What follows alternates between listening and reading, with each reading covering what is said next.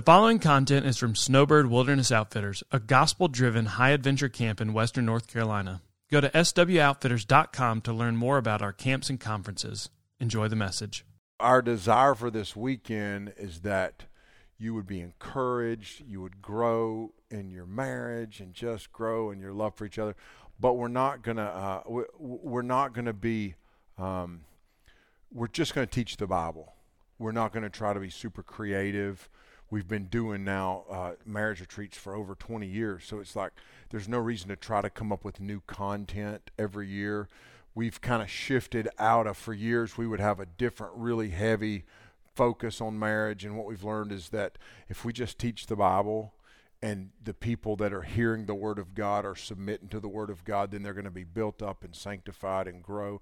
And if you're each growing in your walk with Jesus, you're going to grow together. You're going to hear some testimonies this weekend of people whose lives have been so impacted by the gospel, and then we're going to hear their stories. That is encouraging. But tonight, I'm going to speak out of Ephesians 4. I'm going to do the first half of the chapter tonight, and then we'll follow up, and we will do the second half of the chapter on Friday night of next October's marriage conference. So you got to come back to that. That is a true story. So we'll do the first half tonight, and then I'm out. Like I'm going to be out there cheering on the rest of the teaching crew. We got an incredible lineup this weekend, and I'm really excited for y'all to hear from Philip and Tanya Smith tomorrow. Hear their story, their gospel story. But tonight we're just going to look at a passage of Scripture that addresses unity in the body of Christ. Unity in the body of Christ. And if we think of the body of Christ, the church, the Big C church, all of us in the church, unified, the home, the marriage, the family is sort of the core or the central piece of that. If we have strong, healthy families, then the church is going to be strong and healthy, and it's going to impact our communities. So we're going to walk through a passage that has to do with Christian unity or fellowship within the church. I want you to hear this passage and this application of Scripture in the context of your marriage first. So the closest friendship you have should be your spouse. The closest relationship should be your spouse. The most intimate sharing of life is between you and your spouse. But then anything that would be said of unity within the body of Christ, then surely if we strive for that within our marriage, we're going to have healthy marriages. Like if Jesus says, bear with one another in love. Or carry one another's burdens, and in doing that you'll fulfill the law of Christ. Look, if that applies to the church, how beautiful is that an application between husband and wife, you know? And so we're going to kind of walk through this from that perspective. And let me say this. My man Yuri made a gender comment, and we are in weird times right now. I just say it that way, I guess. It's strange times, y'all. And so we stand here and we say things to students. Some of y'all bring students here. Some of you come with students. We say things like, hey, the world is telling you this about gender or sexuality or marriage or relationships. And look at me. That's not real. That's a demonic facade that the world has created. I want you to know that we say things like that to your 15-year-olds. Like someone asked me last week. It was an elderly gentleman who's been retired for 25 years, and he and his wife support this ministry. They really work to bring students through our scholarship fund, and he actually was talking to Hank, and he asked Hank. He said, "What are y'all going to do? What's it going to look like 5 years, 10 years, 50 years from now? How are you going to keep doing what you're doing?" And it's because we know what we've been called to, and we will die on that mountain. We will die on that hill under the blood-stained cross of Christ Jesus. And you need to know, and you need to hear it from me, that if you send your students here, they're going to hear an unadulterated, uncompromising gospel, but they're also going to be taught the historic doctrinal truths of Scripture, those truths that are blood-bought and blood-stained and that men and women have lived and died to preserve, and that the gates of hell are not going to prevail against, and that the tide of progressive culture is not going to touch. Y'all need to understand, I need to understand, we need to raise our kids to understand, it doesn't matter what current or tide comes against God's plan for marriage, gender, sexuality, family, men, women. No cultural tide will ever change that. It'll never change it. It's going to be here because it's eternal truth rooted in an unchanging eternal God who designed marriage and the functions therein with a perfect plan and purpose. And then said the church is like this, and my relationship to the church is like this, and here's how you can learn about that. No wonder the enemy wants to attack this. No wonder it's about the gospel, man. It's about so when your great grandkids come to Snowbird and I'm dead and gone and long from this world, the same gospel will be proclaimed from this stage. When your grandsons and granddaughters attend a marriage conference at Snowbird Outfitters, if God tarries 50, 60, 70 years from now, the same biblical truth will be preached. So we cannot be creative enough to try to keep up with things. We're just going to preach and teach the Word of God. We're going to come under the authority of Scripture, and we're going to do that this weekend. So my name's Brody, if you're new. I should have probably done that first. Sorry. Probably better. There's this guy, his name's Count Zinzendorf. He's not a Marvel villain. He was actually a missionary mobilizer. He's I think this was in the 17th century, 18th century. Count Ludwig von Zinzendorf. Maybe you've heard of this guy. Maybe you've heard this quote, preach the gospel, die, and be forgotten. He's been tagged with that phrase, so maybe not introducing myself is better anyway. Anyway, my name's Brody. My wife is Little. She's the girl on the drums. And we've been married for 28 years, I think. 1994. Is that right? 28. Yeah, 28. And we got 6 kids. And we need our head examined. And because we just keep going. Like, we're in 50s. Yeah, let's have some more. Let's keep doing this. So anyway, God has blessed our family both with a blend of biological children and then 3 kids that God has brought into our family later. And so we're thankful for that. And you would celebrate with us to know that the Lord has recently added that 6th child. His name's Malachi. He's 12, and we're so thankful to welcome him into our family. So anyway, we've learned some things along the way, done more wrong than right probably. And when you do things wrong, if you surrender that to the Lord, then usually He teaches you some stuff, you know. And so, but this weekend, I say that just so you can know a little bit about me. But let me be clear, we're just going to teach the Bible. I'm not going to speak authoritatively as it's like the Zen master of marriage. That's not where we're coming from. We're just going to come from the Scripture and learn what God would have us to learn this weekend.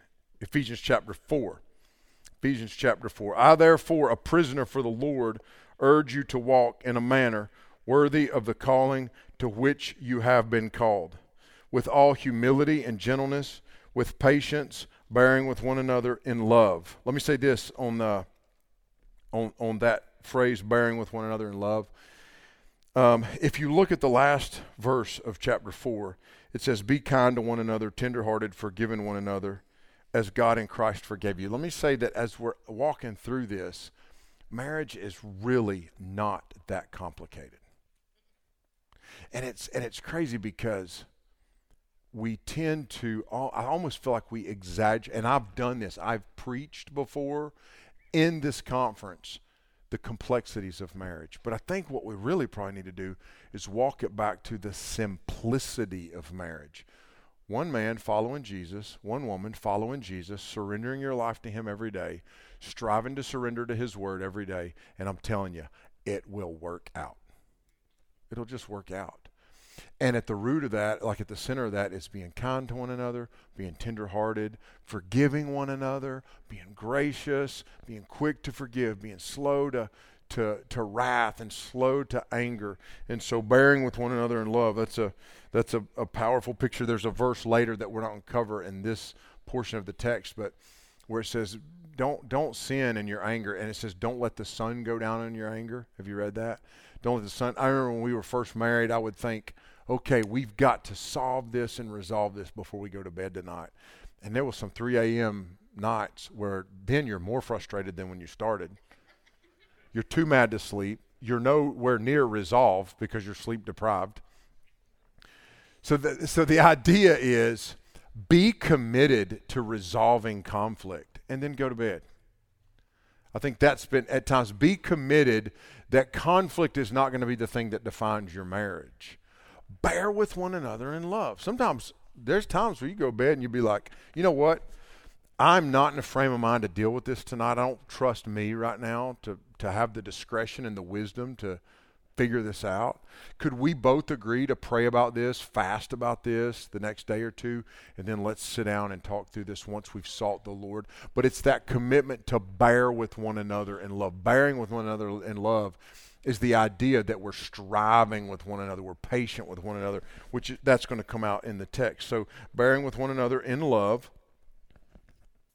eager to maintain the unity of the Spirit and the bond of peace. So in these first 3 verses, we get the first consideration. We're going to look at 4 or 5 considerations that he gives. First consideration is this. He gives us the manner of life that we're to live and walk.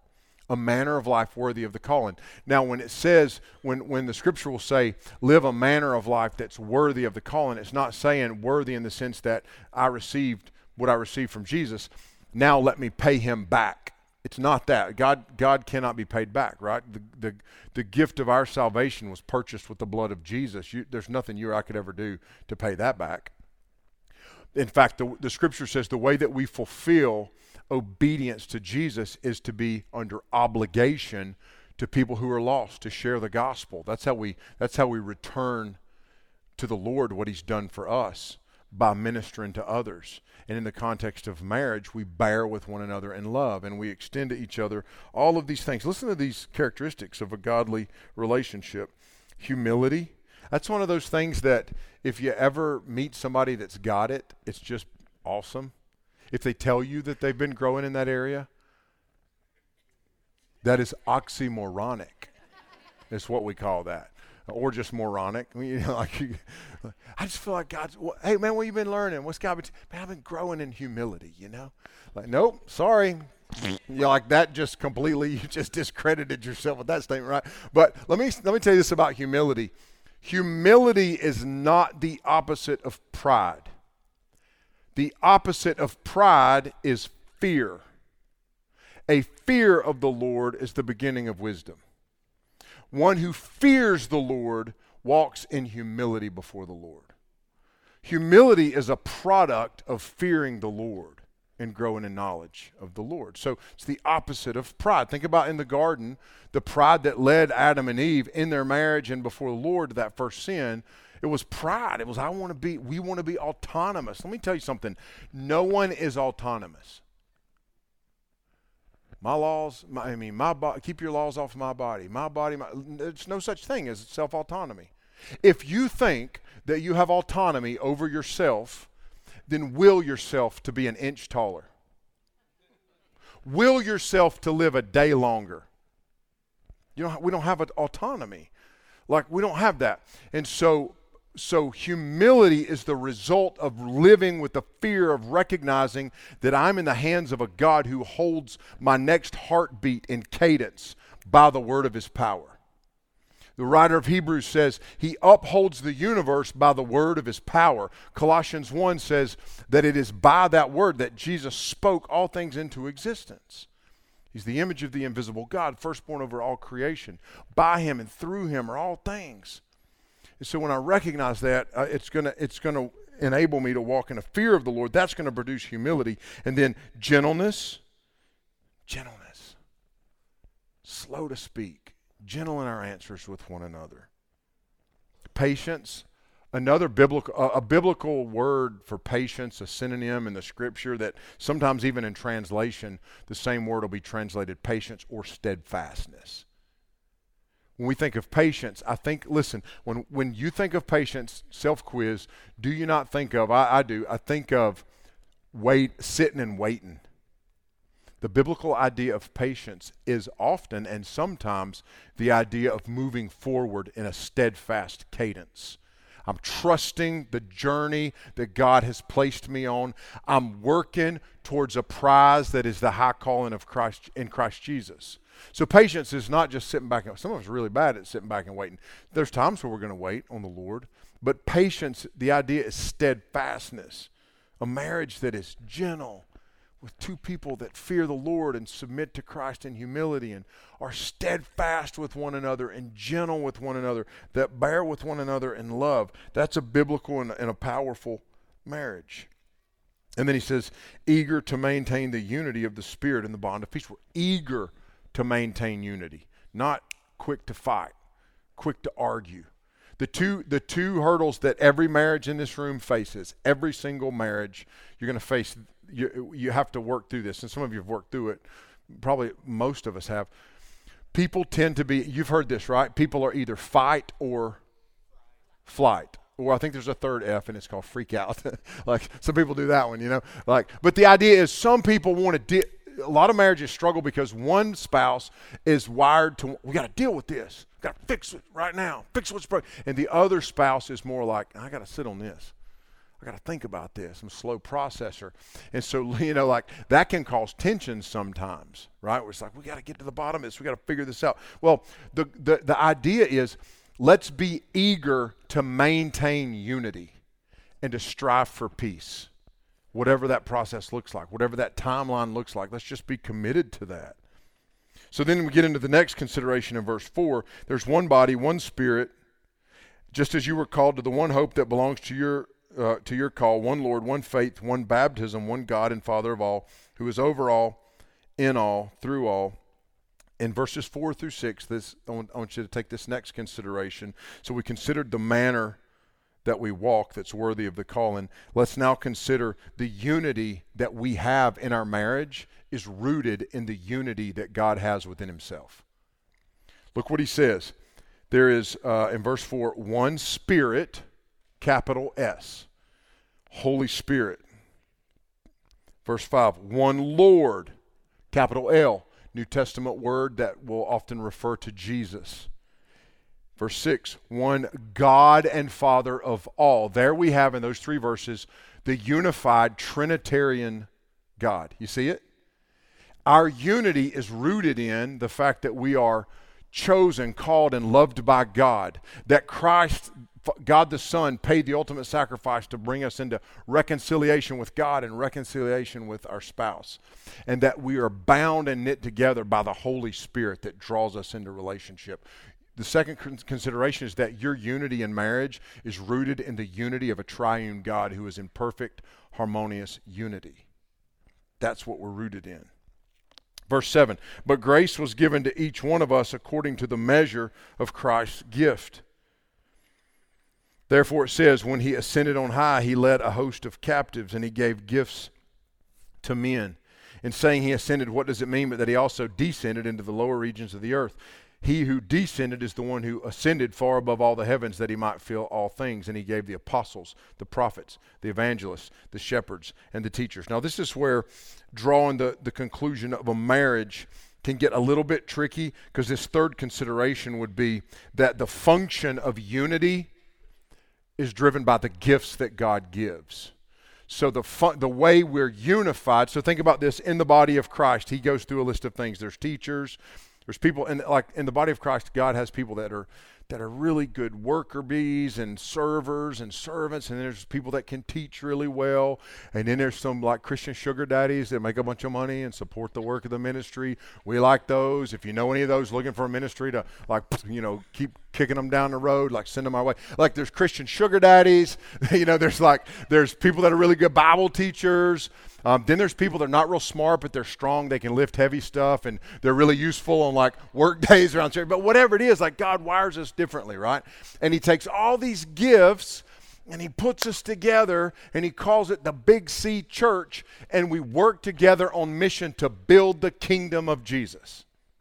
The church is on mission, man. You walk through walk in, I'd use this illustration. Walk into the subway, and I walked up there. And I said, ooh, they got new names for the sandwiches. They got this one called the Outlaw.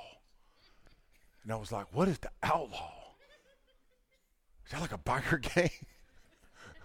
Because I watched that one show. It's the Outlaw. And so then the guy's like, he mumbled something, you know. I don't know. What do you want? I thought you were a sandwich artist. You know? But like if you walk up and you're like, hey man, what are you doing here? Well, I work at Subway. I make people's lunch. Or if you're like, hey man, what do you do here? And it's like, I'm a sandwich artist. I craft meals that bring joy to the dining experience in the middle of the workday. And people come in here and they're like that one guy that lost all of that weight and they have an incredible afternoon experience, not in a brain fog, not sleepy because they ate fried food, but because they had a sandwich that I made. And we have Parmesan bread if you want that. We got a bunch of bread. In fact, the bread's fresh. We baked it here. It's an incredible experience to dine here. We have the Outlaw. Could I introduce you to that and maybe interest you in it? You seem like an outlaw kind of guy. That dude is serious about making sandwiches, right? Like too many Christians are like, hey man, where you at? I'm a Christian. Yeah, what's your favorite song? It's called Victory in Jesus. Maybe you've heard of it. It's like, but it's like Eeyore. You know what I'm saying? Y'all been around those people? Like I got a family member. I won't say who. I won't even say the relation. And I got a couple of these family members. Hey, how's it going? Going. You doing good? Hey, how's it going? Going. Hey. Well, oh man, you okay? Yeah, it's just crazy, man. What's crazy? I just saw you Thursday. It's Saturday. We had pizza. It was fun. Remember, football game was on. That one cousin was drinking a lot of beer, and we were all laughing at him because he's such a redneck. Yeah, what's wrong? Whew. Well, kids are out of school today. I know it's Saturday. That's a normal thing, you know. Like. That's how it's been that way for decades. You should be used to that rhythm by now. I had to go to Walmart this morning. Okay, now I'm starting to feel your pain. You know what I mean? Like, why'd you have to do that? Well, I've been doing laundry. Oh, your life is not as bad as you seem to think it is right now. You know, like you went to Walmart, the kids are home, you did laundry. It's okay. There's people getting blown up someplace right now. You know, like it's not that big. But so many Christians, and then you come to find out this person is a professing Christian. And the scripture says, the joy of the Lord is my. And the scripture will repeatedly warn us against grumbling and murmuring and complaining. And at one point in the Old Testament, them cats are grumbling and murmuring and complaining, and God just starts killing them. And you read that and you're going, that's the Old Testament, right? And I'm like, that's the same God. Like, be real careful with how you bridge the two covenants. Like, there's a bridge there, but you just need to, it ain't like a 9-lane freeway bridge. You know what I'm saying? Like, it's the same God. And he expects us to carry with us a joy and an excitement and a happiness and to cultivate that in our relationships. And so I would say to you, how are you using your gifts and your calling and your opportunities to cultivate a place of joy and happiness? That's why that's why he gives us the gifts. Like our unity, go back to the previous consideration.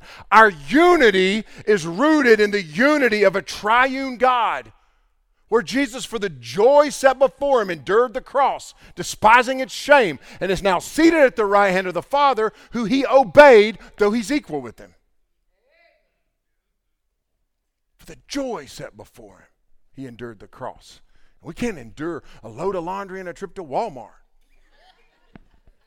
Complaining Christians, complaining husbands, complaining wives. We can't be. It's joy. That consideration of the unity that leads to the consideration of that unity is manifest in the exercising of gifts within the relationship. God has gifted each of you. Little and I first got married, and I kind of fibbed my way into a job, and I exaggerated my qualifications. And the job was it was a construction job at a camp. As I went to work God used that experience at that camp to then give us the call in to start Snowbird. But I went to work at this camp. And remember when I go to I go into the interview, and the guy rolls out blueprints. I have no idea what I'm looking. I'm like, oh, it's blue ink. That's why they call this blueprint. I remember thinking that. I've always heard of blueprints. I've never seen any. Kristen Harwood's in here right now, probably cringing. Like, blueprint. They're blue. They're. I remember ADHD. Anybody else? I'm like, they're really blue. And he's like, can you? And he starts to. It's like this master. We're gonna build 6 cabins, and we're gonna do a dining hall addition, and we're gonna do a remodel on our worship facility. And can you do this? And I was like, huh? Yeah. Do you have construction background? Man, I used to build those model cars. I built, in VBS, I built a birdhouse out of popsicle sticks. If you can build a livable structure out of popsicle sticks, surely you can build a bathroom, you know? So I'm like, yeah, man, I got it. I got you. Dude hired me. Then I realized I got to put in a 2-week notice and come to work for this guy and perform in like 2 weeks, you know? So I was also given, I was 22 years old, and I had a budget. Which I didn't. I had to go look that up. What's that mean? Up to that point, my budgetary practices had been, if you don't have the money, then you don't spend it. If you do have it, you spend it and have a good time. Like that was, I wasn't in debt. I also didn't have nothing, you know, like, so I get the job, right? So I go in. Well, I hired this guy named Kenny Osgood. Kenny Osgood, to this day, reminds me of Gimli from Lord of the Rings. I don't know if you know that guy. He's the dwarf, long red beard. He's about this tall. That was Kenny Osgood. Kenny Osgood was like, show up, and it was like Cheech and Chong's van. I mean, a puff box. He was hot boxing on the way to work. And he would get out of work at this Christian camp, and he would be wearing like sweatpants, Crocs, and he had this leather tool belt that was the coolest tool belt I ever saw in my life. I was like, I want to get a tool belt. Went and bought a tool belt, but when you get them and they're new, they're really stiff. And I was like, I will look like an idiot if I show up wearing this. I drug that tool belt behind my truck up and down a gravel road for about 3 miles. True story. And I was like, and so I got my tool belt and I show up, but my hammer was this little 16-ounce hammer. Kenny had this big hammer. I was like, Kenny, what kind of hammer is that, man? He said, that's a framing hammer. That's an S-wing framing hammer. It's pronounced S-wing, East-wing, framing hammer. That hammer's a lot bigger than my hammer. He's like, yeah. And so Kenny's teaching me how to frame. So I went home. I told Little about the framing hammer, so she bought the framing hammer for me for a gift. First post-wedding day gift I got was that framing hammer. It was at Christmas. I was so excited. Framing hammer was shiny. Had a waffle head on it, like men, you know what I'm talking about? So like on 16 penny coated sinkers, you got that waffle pattern on the head, and so it gives you better traction. And I learned how to frame. Kenny taught me how to frame, but at this point, I didn't know how to frame. I was beating my knuckles up with that hammer. That hammer is nothing more than a knuckle-beaten, good-for-nothing hunk of iron, steel, metal, whatever, until you learn how to take the tool and use it constructively to build something that's going to still be standing 20 years from now. God's given you gifts. Think of those gifts as tools that if you don't learn how to use them, they're going to end up being the very thing you beat your marriage into the ground with. Or that you ignore and never put to work.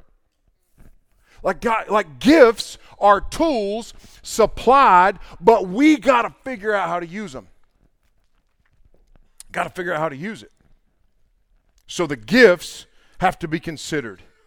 Verse 12, to equip the saints for the work of ministry, for building up the body of Christ. So why do we have these tools, these gifts? To equip one another. This goes really good with the next chapter, and we're going to hear from Rob on that tomorrow. We're going to go into chapter 5 tomorrow, and I'm excited for y'all to hear that. It'll be tomorrow evening. There's that one section in chapter 5 where it's like the sanctification of my spouse. That's my highest calling for my spouse. What is sanctification? It is conformity to the image of Jesus. We live in a cultural context. Met my brother and sister from Binghamton, New York. That ain't the Bible Belt, right? But there's a bunch of us from the Bible Belt. And in the Bible Belt, up until about 9 years ago, everybody was a Christian. You finally get people that go, no, I'm not a Christian. That's like a new thing for us. Because cultural Christianity. It's cultural Christianity. Sanctification says you didn't just get saved so you get to one day get a free pass out of hell. You got saved so that you could die to yourself, take up your cross daily, and be 1 degree at a time conformed to the image of Jesus. That's the process. And in that process, as you are being conformed to Christ's image, and she is being conformed to Christ's image, you're being drawn more into unity and fellowship with one another. And so we got to consider in verse 12 that the means of growth in each of our lives and in the lives of in the life of the marriage is discipleship, becoming more like Jesus, growing in holiness, becoming more joyful regardless of the financial situation. God gave these gifts for 3 reasons in verse 12: to equip the saints, that's believers, husband and wife, to be able to work together on mission, and to build one another up. Let me say it again. Equip the saints. God gives the gifts so that we would equip one another, be equipped and equip one another, work on mission together, and build one another up. So my gifts and the way I use them should be working to fulfill these 3 things. First, I should be encouraging my spouse and helping her to be better at the woman that God's called her to be. Second, I should be working for the greater and grander call of the gospel, namely reaching our community and the ends of the earth with the message of the gospel. And third, I should be working to build the kingdom through the advance of the church, and that is a long-term goal. We're building a kingdom. Go back to the subway illustration. It's like the old illustration that there's 3 guys working on the cathedral, and they ask the first guy, "What are you doing?" "Well, I'm laying block." They ask the next guy, "What are you doing?" "I'm building this wall." They ask the third guy, "What are you doing?" "I'm building what is going to be the most amazing cathedral on all the earth." Like a big picture, long-term picture. You have to have immediate goals, but we have to have long-term goals in the Christian life and in our marriage. 2009, we bought our first house. We'd already been married 15 years. We started Snowbird, man. The first 3 years we were at Snowbird, we lived in a cabin with no running water, no insulation, screened-in porch. Would wrap that sucker in about 9 layers of 12 mil plastic and staple it in the winter. 1-room cabin. We caught that thing on fire twice, trying to stay warm. 3 winters, my wife. Outhouse, pitter-patter out to I'm talking about not the porta potty. That's different. They come and clean that sucker and leave you a little bar of soap in there, once you know what I'm talking about. Like outhouse, wooden shack, hole in the ground, dump a bag of lime in there about once every 3 months. That's how we were living. And I remember for the first few years that we were parents, and we moved out of that when Little had morning sickness at the first pregnancy. And I'm like, "You want to move somewhere like they have a heat and a toilet?" And she's like, "I think that'd be good." I was like, "You want to renew our vows while we're at it?" She's tough. So we've been married 15 years. We bought our first house. It was a fixer-upper. Before they had reality shows about such nonsense. Before people had cool branding models at Target and Best Buy, whatever, Bed Bath and Beyond, I don't know, what are you, like it was a fixer-upper, meaning it was not fit to live in. You could not inhabit this house, right? So we got the house. We got 1 room where you could use it. We moved into that room. Got a 2nd room, 3rd room. Then we could put kids in. This was a process. Last week, and by last week, I mean yesterday. What's today? Friday? Thursday morning, I was working on the most recent project on that house. 2009. It's 2022. Anybody else have that experience? "Oh, we'll fix it up. It'll be awesome." No, yeah, you will. And your grandkids may get to enjoy it if the inflation deal slows down, But that's part of the fun. What are we going to do next? Where are we going to go next? It's an adventure of sorts, but it's work, and at times it's frustrating, and at times it's financially stressful, and at times it puts strain on the relationship. But we can see where we're going. Like your marriage exists beyond the end of your nose, or beyond the end of this day, or beyond the end of this argument or beyond the end of this sexual frustration. You have to see the big picture plan of God to build the kingdom through your family. You're on mission. You're on mission. So the third piece of that is that we're working to build the kingdom, and it's a long-term goal. So I want you to, in conclusion and final consideration, consider this: the goal of growth and maturity. The goal of growth and maturity. I got a working urban definition of maturity. It would be this: continually taking on more and more responsibility. That's a simple way. We explain that to teenagers. What does it mean to grow in maturity? That you're willing and able and qualified to take on more and more and more responsibility. But too often in our marriages, rather than maturing and taking on more responsibility, we grow apart and we push responsibility away. A marriage that's maturing is going to be the fruit of two people that are maturing in Christ, taking more and more and more responsibility. Verse 16, the final consideration: from whom the whole body, joined and held together by every joint with which it is equipped, when each part is working properly, makes the body grow so that it builds itself up in love. The final consideration is this. The final consideration is: consider the effects of a unified body. Consider the strength that husband and wife have in a godly unified marriage. The strength that you will grow in will be a strength that makes you unstoppable in parenting, in growing a business, in growing the church, in reaching your neighbors, in preparing for the senior years. A strength that is unstoppable. The second effect of a unified body is the joy of fellowship. The joy of fellowship. Fellowship with your spouse. That's good fellowship.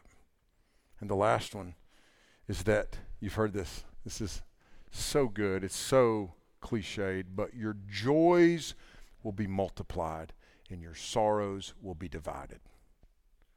We walk through life together, taking the gifts God's given us, the commitment God's given us, with a long-term goal in sight, committed to my spouse's sanctification, her Christ-likeness, not standing in the way of that, not being the person that God has to grow her in spite of, but that God grows her in addition to growing me, and that we grow together, and that we're unified in that. Thanks for listening. We hope this has encouraged you in your walk with Christ. Be sure to give us a rating and review, and for more Snowbird content, check out our other podcast, No Sanity Required.